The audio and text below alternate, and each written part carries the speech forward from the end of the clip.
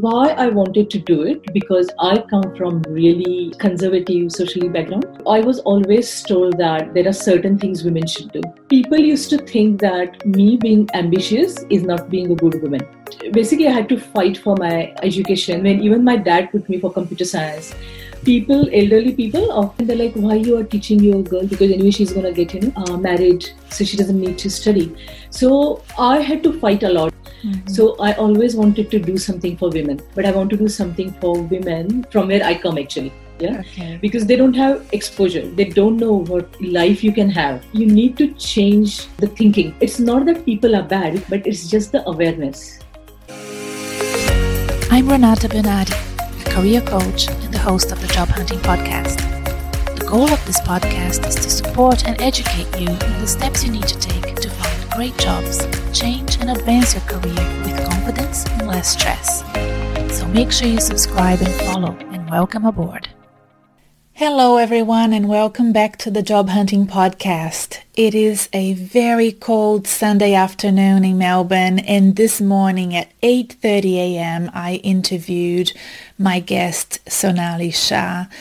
Now Sonali and I had booked this interview months ago when COVID was starting, and I cancelled at the last minute because back then I didn't know how to approach the interview. I told Sonali, I think we need time to understand what's going on in the world before we embark in this. And you know what's really hard? Yet again, I have found myself and Sonali in this situation where, as content creator, I have to say, it has to be just in time. Content creation these days. You can't really batch content anymore. Every week the world seems to be taking a turn to something quite unexpected, and I don't want to ever make you feel like I'm not paying attention to what's going on, because of course I am.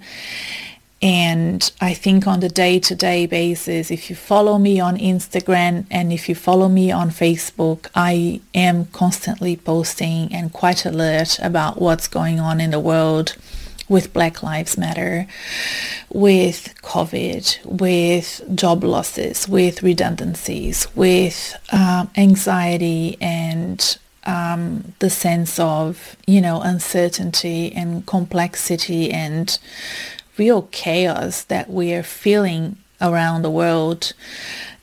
My commitment is to support the job hunters out there, the people that have lost their jobs during COVID or beforehand, the people that are on the brink of losing their jobs. And in the midst of everything that's going on, I want to be that sounding board, that podcast, that live coaching session every Thursday that is always there for you, that you can rely upon. And that's why we keep on going, and I keep on posting. This week, many people have canceled content. I received 2 cancellations. So I do a lot of personal development training all the time. And 2 things that I was looking forward to doing have been cancelled, quite rightly so, quite frankly. They are not essential in my view. Job hunting, in my view, is essential, and it's people's livelihoods at stake, and people need salaries to pay the mortgages and bills, and I am going to continue producing content as long as people need jobs. And if you have any questions for me, and if you want to address this with me, you can always get in touch. I'd love to hear your feedback, your comments, your opinions. If there are better ways for me to be doing this, I'd love to be in touch. Now let's go back to the topic of today, which is this conversation with Sonali Shah, which is long overdue. And bless her, on a Sunday morning, a woman that has a full-time job, a small child, you won't believe, her work ethic, her commitment, and the amount of volunteering that she does is unbelievable. And when I met Sonali, I was introduced to Lean-In.org and Sonali by Div Pillai. If you look at my LinkedIn, you will see that I wear many hats. One of them is that I work with diversity and inclusion as head of market strategy for an organization in Australia called Mind Tribes. And Div Pillai is the co-founder. It's an amazing organization, and Div recommended me as a speaker for a final end-of-year event that Lean-In Melbourne was organizing. Now, Lean-In is a non-profit organization that was founded by the Facebook Chief Operating Officer, Sheryl Sandberg. And let me get up because I put the book away. So this is the Lean-In book that came out 7 years ago, 8 years ago. I read this book. It was a tipping point book for many women back then. It was read right across the board. A lot of women related to it a lot. And it was very inspirational. Sheryl then founded Lean-In chapters all over the world. I'll put the link in the show notes so that you can find a Lean-In chapter close to you. Lean-In Melbourne is a great chapter led by Sonali and a team of 17 volunteers. It's growing and growing now that all of their events are online. She was telling me, and you will hear this on the podcast, that they have people participating from all over the world, really. So it's based here, but you can participate if you want to. And I would recommend.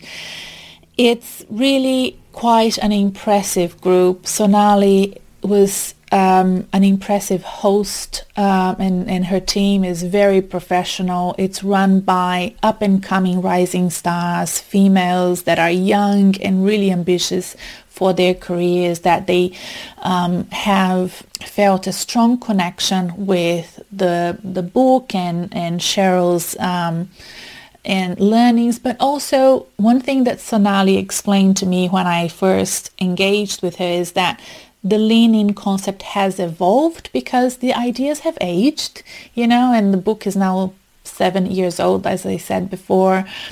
And things have kind of progressed a lot since then. But also, and as you will see, and one of the reasons why I wanted to bring Sonali as a guest was that we are both CALD women, Sonali and I. So CALD is culturally and linguistically diverse women. That's the acronym. And we're so different. We come from very different cultures. We have different upbringing and different expectations that were put upon us, and we reacted differently to Australia. We're both migrant women. We probably arrived in Australia right about the same age. I'm assuming. I didn't ask, but I'm assuming. So there you go. Like, women are not all the same. But her insight and her intelligence, because of the volunteering work that she does above and beyond her corporate career, is what I find really interesting for me professionally. I'm always interested to hear what she has to say, and I wanted to ask her, but instead of calling her and asking her for me, I'm sharing it on this podcast. How are women feeling? How are they dealing with lockdown? How are you coping? Because she is the best person to ask. She has a young child who is not going to childcare at the moment. They're both, her husband and Sonali, are working from home, and not only she has her personal lived experience, but she's constantly hosting all of these catch-ups and webinars, and she has, a very big social media following with Lean-In chapter in Melbourne. And I wanted to ask her about how women are coping from her membership. And it was really also very interesting and wonderful to hear about her personal story, her personal career story, and her ambitions and ideas and inspirations for a better structured future for women in the workforce. So I'd love for you to listen to what Sonali has to say. She's a real feminist with very interesting ideas, like myself, constantly learning as we go. And I'd love for you to learn and educate yourself, but also hopefully see some commonalities there about what she has experienced in her career and what you are going through as well. As always, when I do a podcast that's all about women, I ask the men to keep on listening, because if you are a father of girls, if you are a husband, if you are a manager or a colleague of women, I think it's really important for men to educate themselves and understand how we see the world and how we see our careers and the experiences that we have in the workforce, and how kind of they translate to us. And Lean In Melbourne really encourages men to attend their events. And I saw that firsthand when I was a speaker end of last year. Some wonderful guys came along. So that's, one more reason for you to listen to. And one more thing, last time I said I was going to be doing all these sort of solo episodes, but because Sonali was keen to be interviewed on a Sunday, and like I said, I didn't want the interview to age, and I think that as a content creator, I have to be careful with that these days. I decided to post it straight away.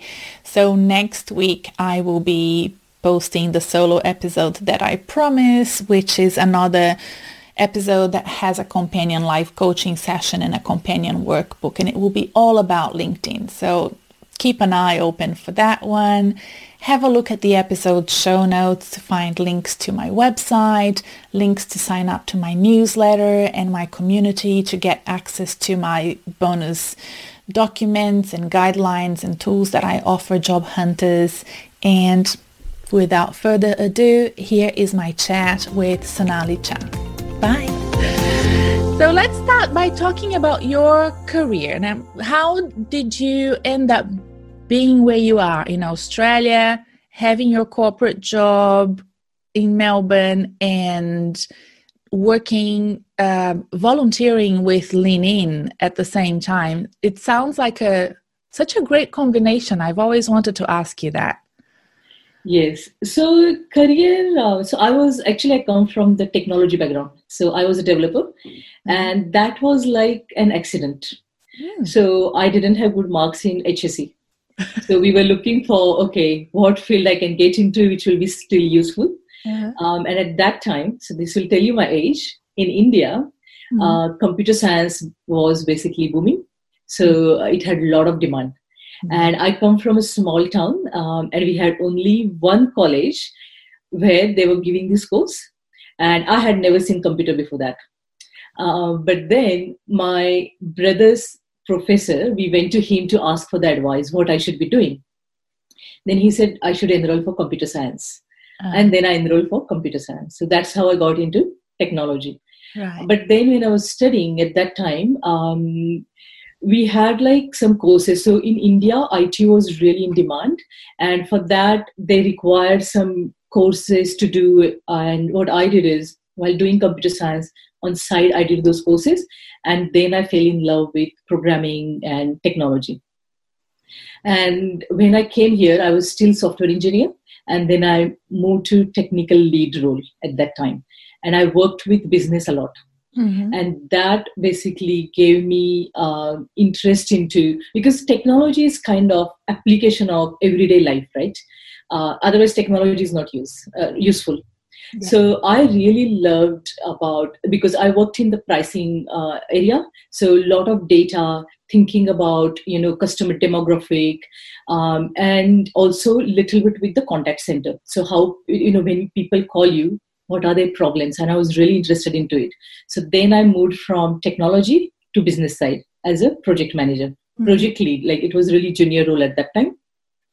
And I was really interested in that business side and the customer side. But because I come from technology background, I could always apply my technology knowledge. So although I'm a project manager, I give solutions. It's not like I just sit there managing schedules and the Gantt charts. I love to get involved into details, understand customer, and also bring the technology aspect. Mm-hmm. So now what I do is, so I did my previous role was customer experience delivery manager. Means looking at end-to-end customer experience and providing inputs to how we can streamline all that experience. Yes. So I now practice human-centered design thinking, and that's really interesting. And having that technology background is my leverage. So yeah, that's how. And I am kind of like good for project manager fit because I'm like always on schedule, or I need to have a plan. So I think that project management field really suits me. I really like that. But also understanding that business, it gives me whole view. I'm not set into, I'm just a product person or I'm just a technology person. So I get that overall view, which I really love. Yeah. And it seems like with the human-centered design thinking and the customer experience thinking, in addition to your background in computer science and development and technology, you have an interest and an appetite for, I would say, the human side of business, because your involvement with Lean In, I can see that. But, there's from the speakers that you invite, there's a lot of, positive psychology and a lot of Brené Brown and Thrive and all of that that I see in the speakers, and the resilience building and confidence building that I see in the development that you do with the women here in Melbourne. Yeah. How did you get involved with Lean In? When did that happen? So I read a book long time ago because, it was there, and actually my brothers asked me to read it. So I knew a book is there. Yes, thank you. And I hadn't read it. And I was in the US for my brother's graduation ceremony. And they're like, have you read it? And I'm like, nah, it might be just regular, feminism thing. I was a late reader. I was a late reader as well, I think. I didn't read. And I read the book, and immediately I started online group, but I didn't do anything with it because I wanted to do it in a certain way, and I didn't know how to go about it. And then I think it took me 1 or 2 years. So I created this group, didn't do anything. And in 1.5 years, I went back, and there were already 300 members joined. And then we started discussion how we can start it. Okay. And why I wanted to do it, because I come from really conservative socially background, because I come from a small town in India. And I wasn't allowed to talk to men. So I was in only women's college, women's school, girls' school. So I was always told that there are certain things women should do. So if we are at the dinner table, I was told that I have to serve my brothers. So I have 2 brothers. And if because, when you're young, you're like, why you can't take it by yourself? Yeah. You will ask that to your brother. But I was told, now you need to do that. I have to make bed for everybody. I was basically forced into, in arranged marriage, people come and see you. And I remember in last year of my graduation, I came back from my college, and I see all house is tidy and all that. My mom is ready. And I'm like, what's happening? And she's like, oh, people are coming to see you. And I'm like, no way, because it was my literally preliminary exam for my last year. And I took key of my motorbike and I just left. And I went to my friend. So these people came and I think they left. So people used to think that me being ambitious is not being a good woman. Right. And it basically I had to fight for my education. When even my dad put me for computer science, fees were more than your Bachelor of Commerce or other courses. Right. So elderly people of my family, they got together with my dad and they're like, why you are teaching your girl? Because anyway, she's going to get, married. So she doesn't need to study. So I had to fight a lot. And when I came here, Here there is a gender gap, like gender pay gap or, inequality, but not as much as what I have seen. Mm-hmm. So I always wanted to do something for women.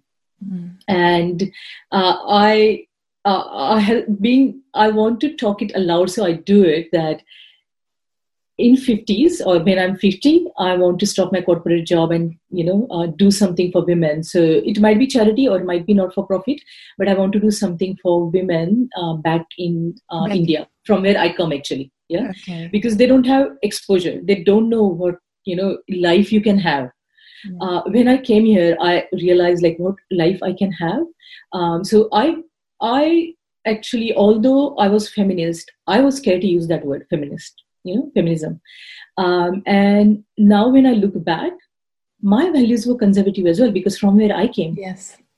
So although I wanted ambitious, I had this thing, women has to do these things because that's how I was raised. And then I realized you need to change, the thinking. It's not that people are bad, because it's not that I was bad or my parents were bad that, they were imposing those values on me, but it's just the awareness. And I used to ask question, and you won't believe, when I was a technical lead or, in Suncorp, I was working with one Asian girl. So she was born and raised here, but still her family was very conservative. Mm-hmm. And we always used to talk about, Indian Asian families and feminism. And at that time, I asked her, I said that, I see women in our office, they work from home so much. They take leaves because of kids, kids are sick. Yeah. And still we say that we want same payment, as men. How companies can afford that, I said. So look at this view, right? I call myself feminism. I called at that time, but I asked this question. And she said to me that because she had learned social science, she said that first question we need to ask is why women are working from home more, why women are taking more leave, because men are not pitching in. Yeah. If men are pitching in, women don't need to do that. So there goes your inequality. Yeah. And then because women work from home more and they don't want to go for leadership roles because of that, they don't get paid as much as men.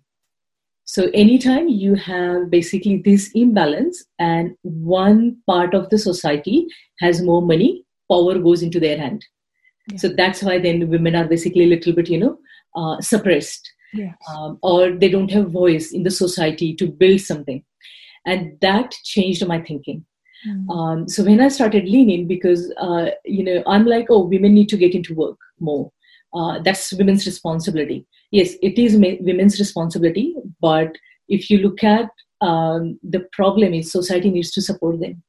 Yeah. So it's not women's issue. It's a societal issue. And my thinking changed a lot when I started leaning as well. But that was the thing why I started leaning, because I'm like, I have faced, this issue back home, but here as well, women in tech. So I was in technology. So when you talk to some technology people in infrastructure and all, they assume that you don't know what you're talking about in technology. And I'm sure we have a lot of data about surgeons and, in medical science, it's a similar situation.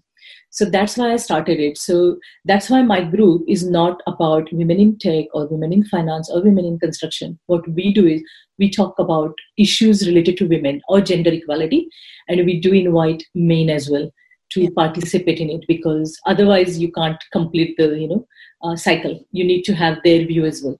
Yeah. So yeah, that's why I started leaning. That's great. I like what you said about the issues in society. It's one of the things that I read about the most. Personally, I'm really fascinated by how we live in a society that's structured for men at work, not men and women at work. Yeah. And Lean is one of the books I read as part of this, interest of mine. But one that I really like as well is from a UK consultant called Christine Armstrong. I don't know if you're familiar with this book. It's called The Mother of All Jobs. She has a wonderful book about how we've structured society for men to work, but not for women to work, and how this misalignment of, the times we need to take kids to school against the times we need to be at work, just never align, never support women. And summer holidays or school holidays and annual leave and all of that is never really aligned. It makes our life a living hell. Maternity leave instead of parental leave and all of that is really interesting. But what has happened to COVID is that it has allowed everyone to work from home. But I, in my newsletter a couple of weeks ago, or maybe it was last week, I can't remember. I've been sending, I send a newsletter every week to people that are interested in career and job hunting.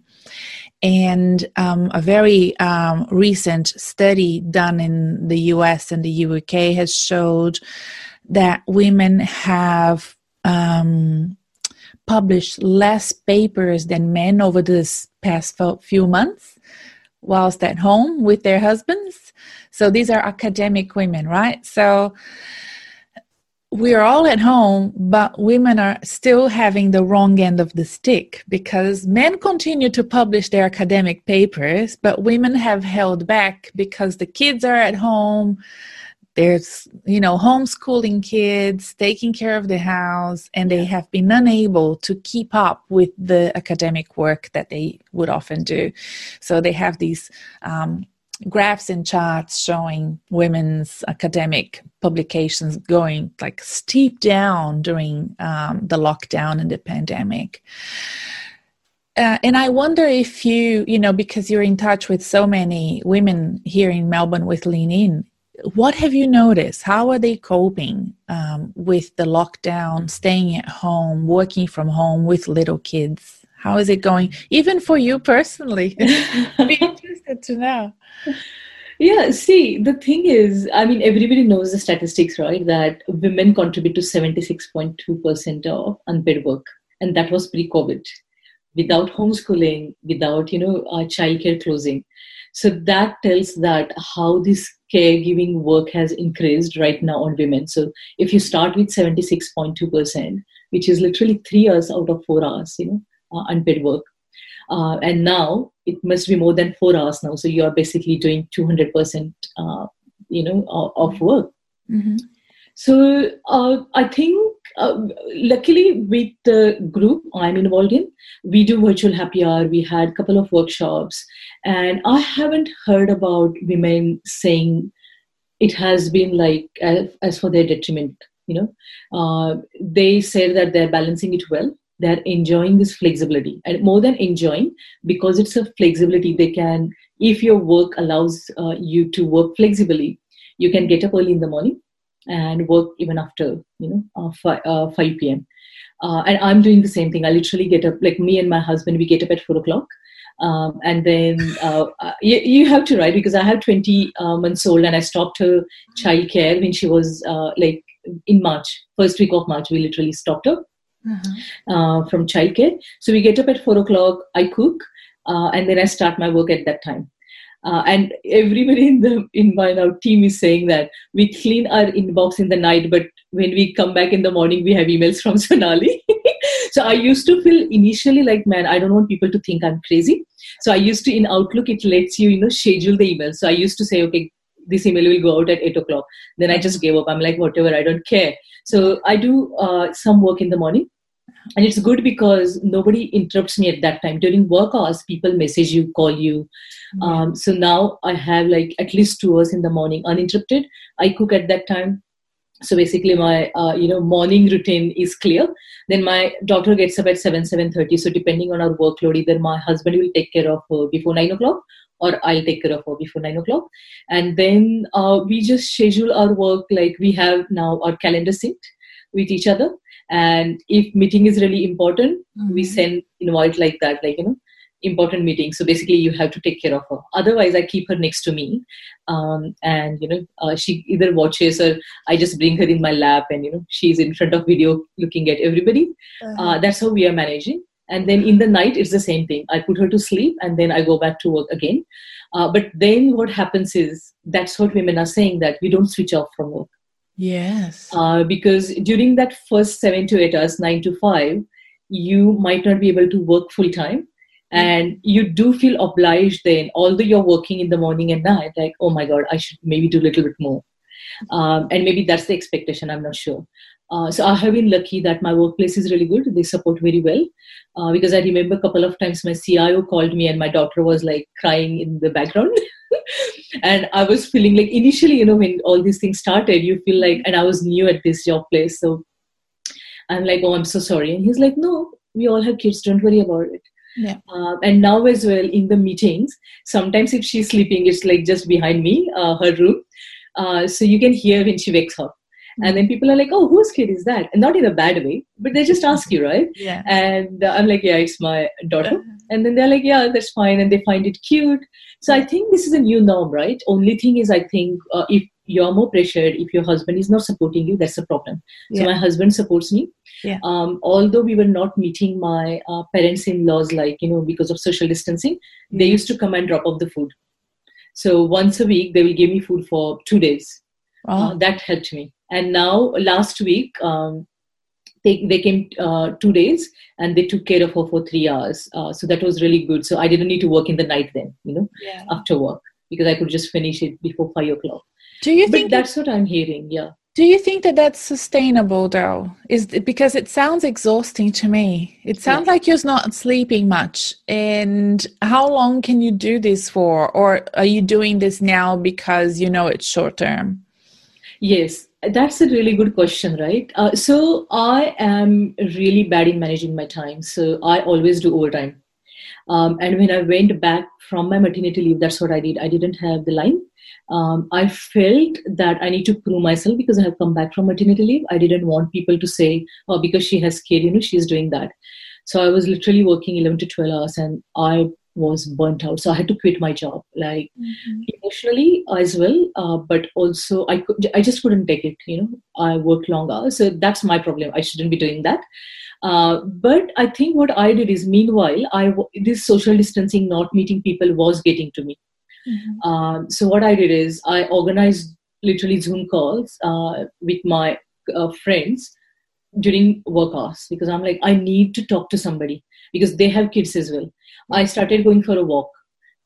So I used to block my calendar, and I told my manager a couple of times as well, yeah, I need to go out because, it's a good weather, and we don't get in Melbourne good weather all the time. Yeah. So when it's good weather, I take her to the ground and she keeps running. And for me as well, it's good to just go out. So I think as long as you manage that balance, it's always good, right? So I know now when I'm going to get burnout, when I feel down, I tell my husband and I take break. I make sure that on Saturday, most of the time, I get takeaways. I don't cook. My husband takes care of her for a couple of hours and I just do whatever I want to do. It can be just watching TV or Netflix or reading or going for a walk or just zooming in with my friends. So I think that's why it's okay as long as you know how to manage it. Yeah.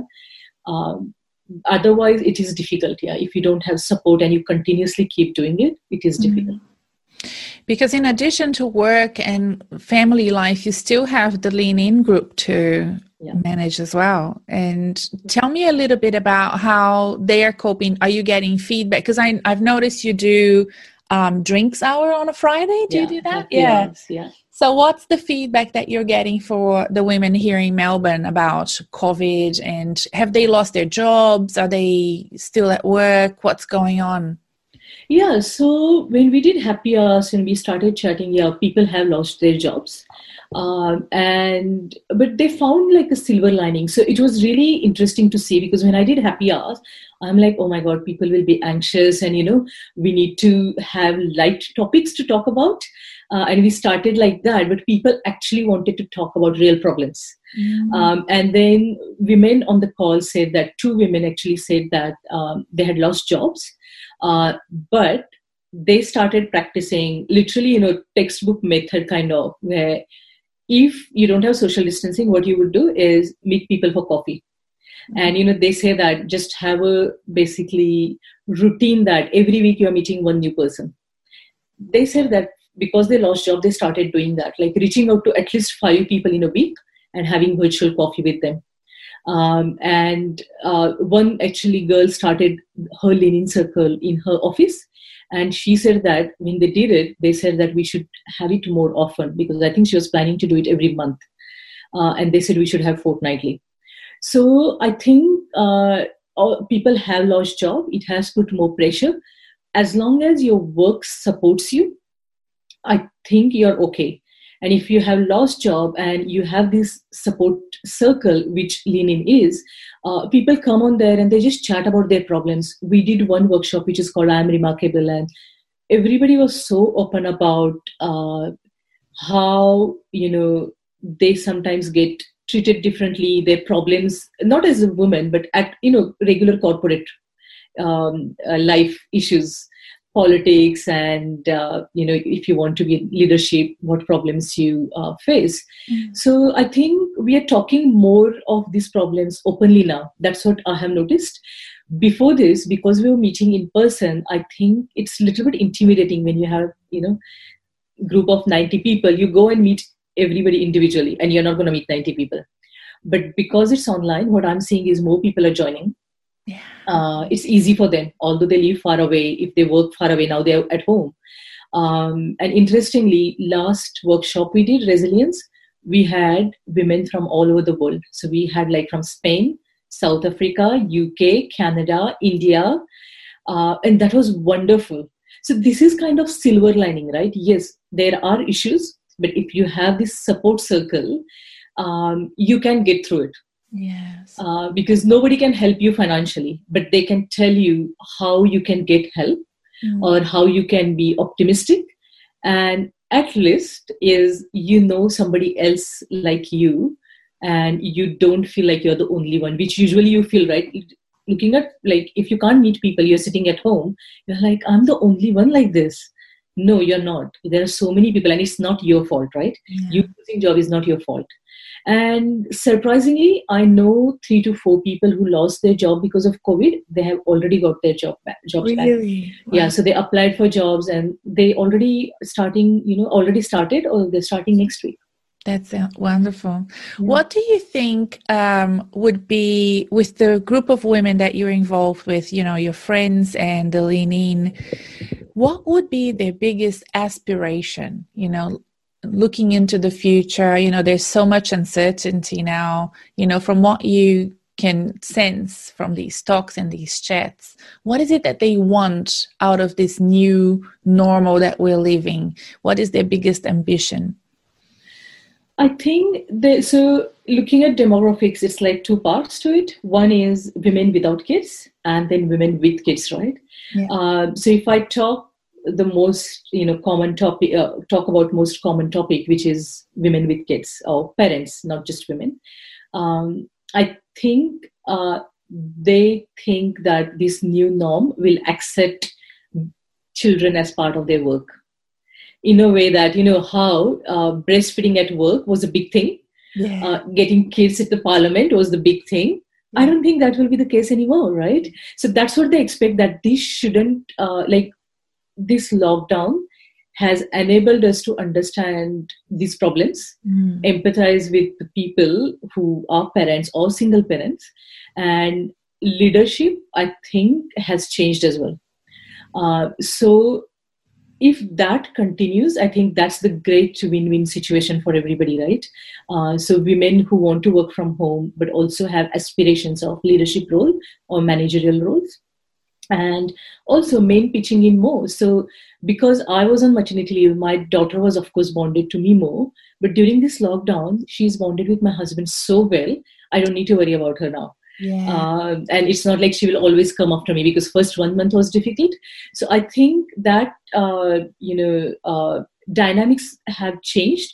And if that continues, I think that will be a really good outcome for women. Yeah. But then women who are either single or don't have kids yet, for them, it's a good, setting stone, right? Because we are basically clearing their path, and they don't need to fight about all this working from home and, equality at home as well, because it will be a norm. So when they get married or when they have kids, it's nothing new for them. They don't need to fight. So one less thing to fight or battle for us. Yeah. So I think that's the good thing.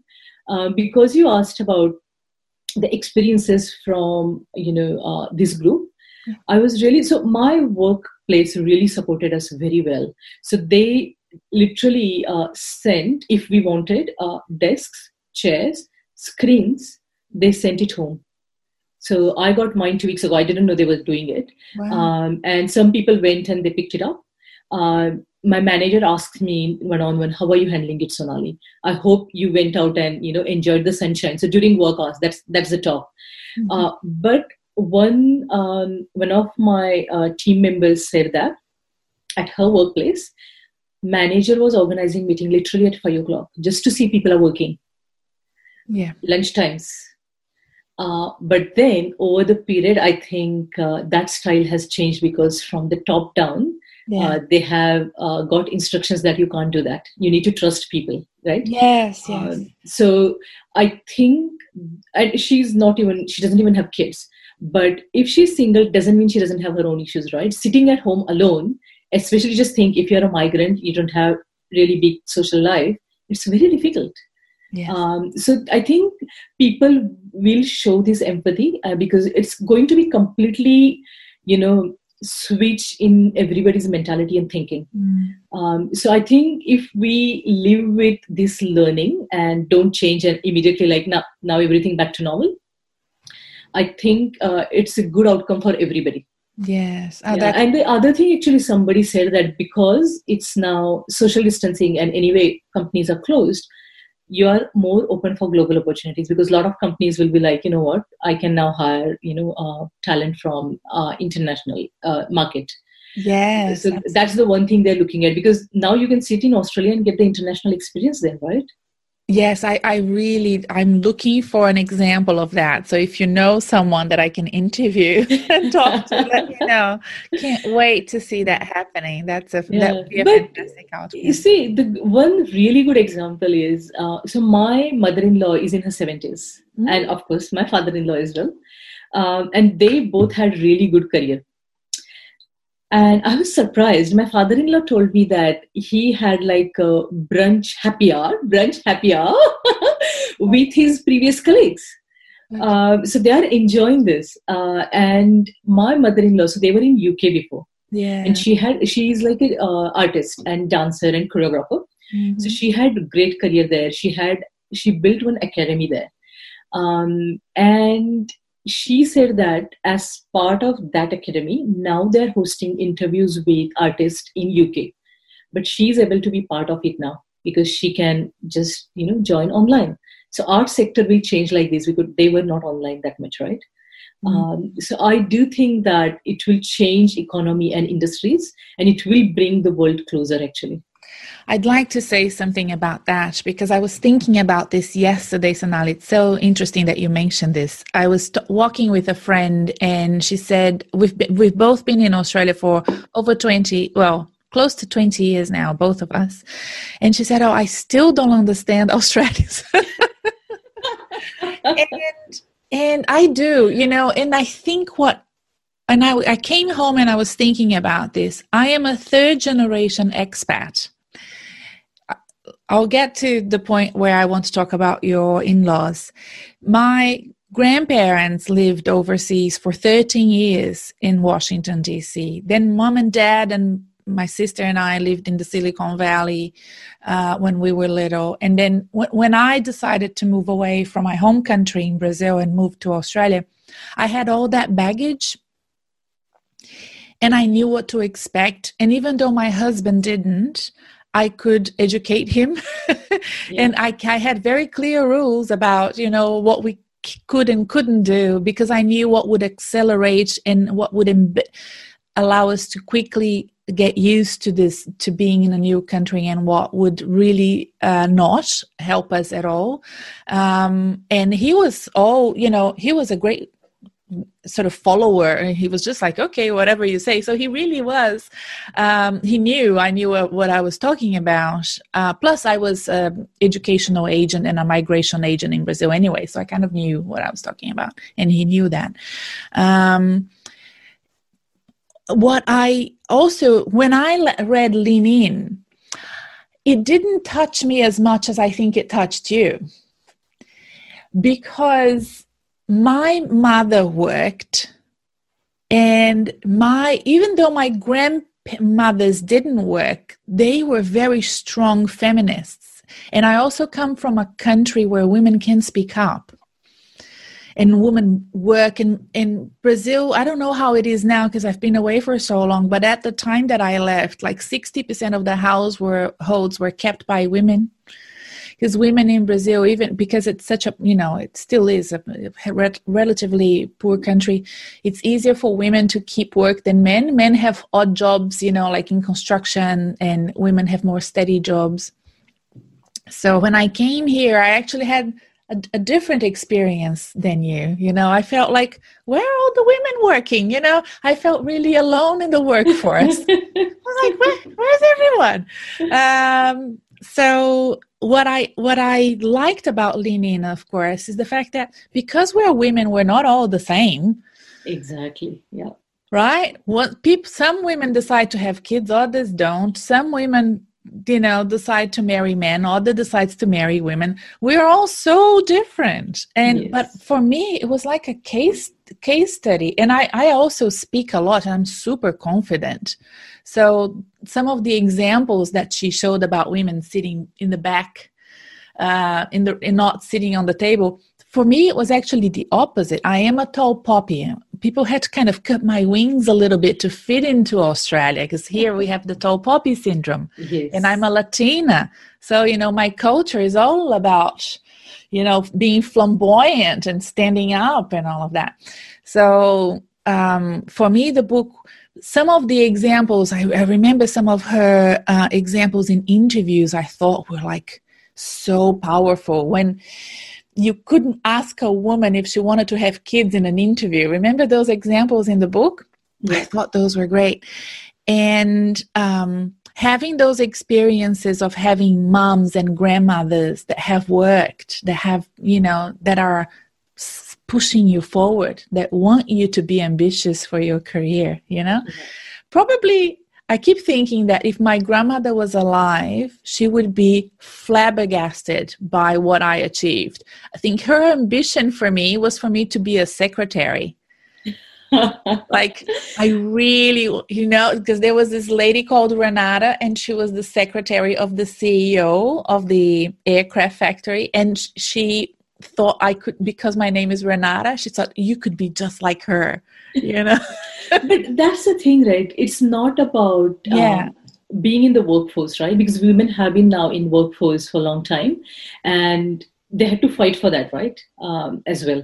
Yeah. But things have changed. So we don't just want to be in workplace. We want equal workplace. We want to be, equal number in being in CEOs or in all the board of directors. Yeah. I think that expectation has changed, but the awareness about it hasn't changed. Because it's kind of, you can do job, but if you can manage your household, that's a problem. That expectation itself is a problem, right? And I know we always talk about, can women have it all? It's not about can women have it all. It's basically, can working parents have it all? Yeah. Because it impacts men as well as women if you create equal society. Yeah. You're right. But I'm very interested in the learnings that you get as you grow up by watching family, by watching, if you come from a blue collar background, you're already disadvantaged because you've never seen your parents put on a suit. So if you want a corporate job, it's harder for you to fit in, to interview well, to know what to do. And when I was working at the Institute of Chartered Accountants, my job was career marketing. I was a career marketing relationship manager for Victoria and Tasmania. And I was so passionate about helping those kids that come from regional areas, the sons and daughters of farmers, and they really struggled, to even decide what suit to wear. This was 10 years ago. We don't have that problem anymore. We understand diversity, but it still affects you because it's the bias that we don't, that we don't talk about as much and we don't understand in ourselves when we're choosing who we want to work with. And I think that it also affects our confidence in moving forward, in being ambitious, in promoting ourselves. If you have my childhood was all about my mother and my grandmothers telling me to be ambitious, to go for it, to study, and to, so I never doubted it. It's very powerful. And women have only seen that maybe for one generation. Yes. And they have seen that generation struggling and stressed out, right? Which is not a good example. Yeah. Men have been having this for many, they've been told that they need to work, they need to supply for their families, and that they need to be ambitious, and they need to be powerful for centuries. Yeah. So it is a very big difference. It probably even affects your DNA. I don't know, I'm just guessing. It's very interesting you say that, like how you have seen, like for you it's not new thing to be ambitious. Mm-hmm. From where I come, it's so difficult, right? And not a whole of India is there because my mother-in-law, like older than me, but she had good career, her husband supported, but she comes from matriarchal system. So in her state, it's matriarchal system. And what you talked about, what to wear for work. So when I came here, I remember recruiter told me, she's like, oh, you should wear like this, you should wear this dress and suit. It was really great help. But the good thing is at my workplace, because I was in technology, it's diverse. Yeah. Mm-hmm. It's not just Australians. I had like group of like Bosnian friends and Asian, Fijian and Indian. Mm-hmm. So they helped me a lot. So I remember there was one Fijian Indian lady, and she was older than me. She used to tell me like, mannerisms, how we talk here in Australia, and simple things like I was vegetarian. I don't even eat egg. So if we are going out for team lunches, they used to make sure that they will tell the waiter all my dietary things. And I get almost same food as them, just without, meat or, egg.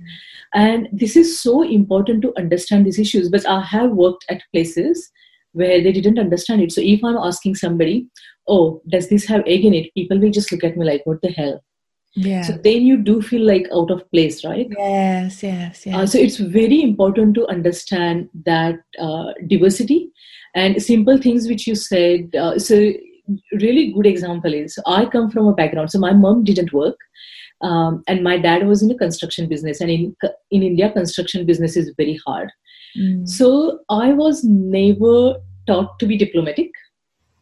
And nobody around me was in corporate life. They had all small businesses. It's very common in India.